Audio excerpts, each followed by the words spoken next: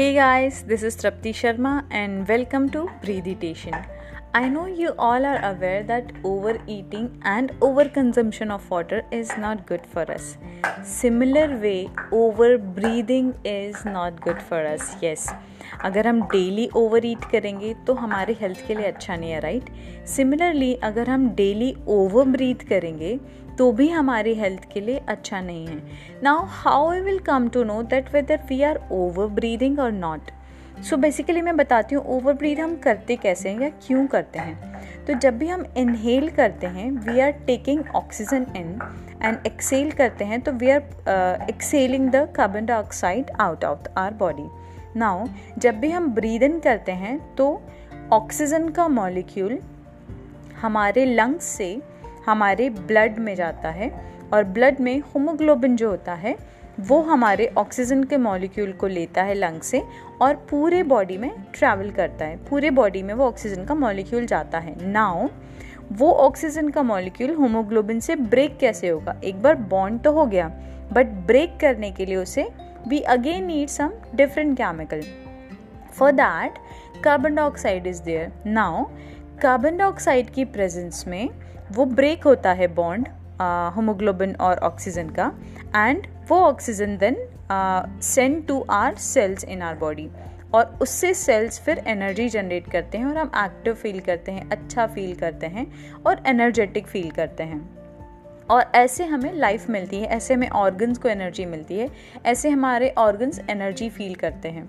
So now अगर हमारी body में कार्बन डाइऑक्साइड सफिशिएंट नहीं होगा तो बॉडी में ऑक्सीजन एब्जॉर्ब नहीं हो पाएगा ठीक से. सेल्स में ऑक्सीजन नहीं जाएगा. सेल्स में ऑक्सीजन नहीं जाएगा मतलब हमारे ऑर्गन्स में ऑक्सीजन नहीं जाएगा. और अगर हमारे ऑर्गन्स में ऑक्सीजन नहीं जाएगा तो दे डिमांड फॉर ऑक्सीजन.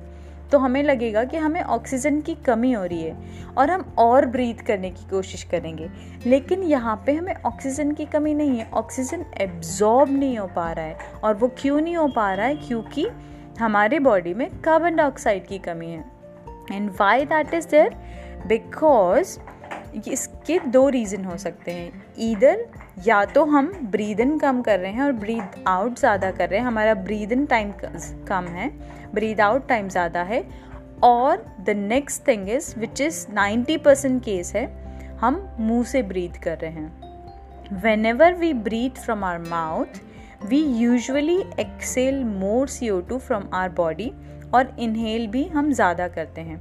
तो जब हम ज़्यादा एक्सेल कर रहे हैं so we are lacking of carbon dioxide which is mandatory to absorb oxygen. Now जब कार्बन डाइऑक्साइड कम होगा तो again we feel air hunger और हम और ब्रीथ करने की कोशिश करेंगे लेकिन वो एब्जॉर्प्शन उतना नहीं हो पाएगा जितना होना चाहिए क्योंकि CO2 लेवल इज़ लेस. सो कैसे पता चलेगा कि आप ब्रीथ कर रहे हैं ठीक से या नहीं या फिर आप ओवर ब्रीथ कर रहे हैं या नहीं? उसके पहले आई विल टेल यू कि अगर हम ओवर ब्रीथ करते हैं तो हमारे परफॉर्मेंस में इशू आता है, हम फोकस नहीं कर पाते ज़्यादा, हमारे स्पोर्ट्स में फिज़िकल एक्टिविटी में इशू आता है, हम लेज़ीनेस फील करते हैं. क्यों? क्योंकि हमारे बॉडी में जो सेल्स होते हैं उनके दो ही एनर्जी जनरेट करने के दो ही रिसोर्स हैं, न्यूट्रॉन्स और ऑक्सीजन. न्यूट्रिएंट्स तो हम वैसे भी कम खाते हैं लेकिन हम ऑक्सीजन भी प्रॉपर नहीं दे रहे तो हमारे सेल्स जो हैं बॉडी के वो लेज़ी फील करेंगे, वीक फील करेंगे और हम भी जैसा हमारा सेल फील करेंगे हम वैसा फील करेंगे क्योंकि हम 700 ट्रिलियन सेल्स से मिलके बने. और अगर हमारे सारे सेल्स वीक फील कर रहे हैं तो मतलब हम वीक फील कर रहे हैं. हम जल्दी थक जाएंगे, जल्दी थकान आ जाएगी, हमें बैठने का मन होगा, रिलैक्स करने का ज़्यादा मन होगा. और इसके अलावा जितनी भी क्रॉनिकल डिजीज़ हैं उसमें मेजर कंट्रीब्यूशन करता है ओवर ब्रीदिंग. और major contribution that means majorly responsible होता है इन क्रॉनिकल डिजीज़ के जैसे एंजाइटी, डिप्रेशन, एस्थमा, कोई भी ब्रेन रिलेटेड इशू.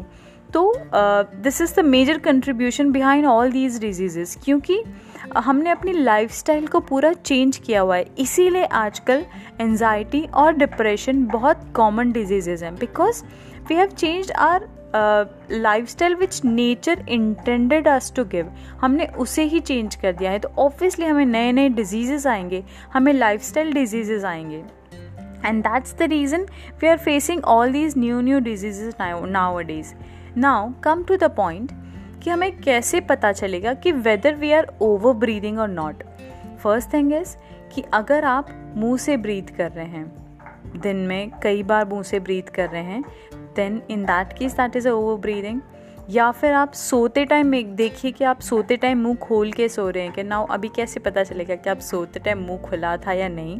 तो मॉर्निंग में whenever you are waking up, whether you are waking up with dry mouth or there is a saliva or a wet area around your bed or with on your pillow or something like that, or your mouth is dry when you wake up, you feel to drink water and all, in that case रात में आपका मुंह खुला था. Whenever you are sitting and breathing, so consciously breathe करके देखिए कि क्या आपकी ब्रीथ में कोई आवाज़ आ रही है.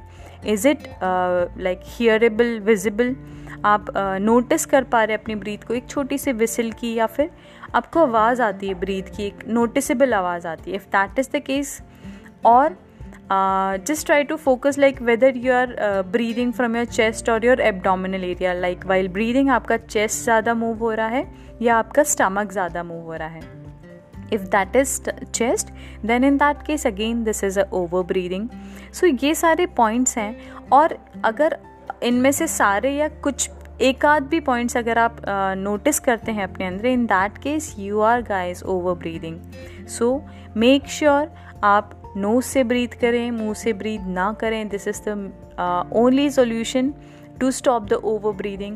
There are few exercises as well which you can follow to stop this, but again to jump to that, before that we have to make sure that we are breathing from our nose and not from our mouth.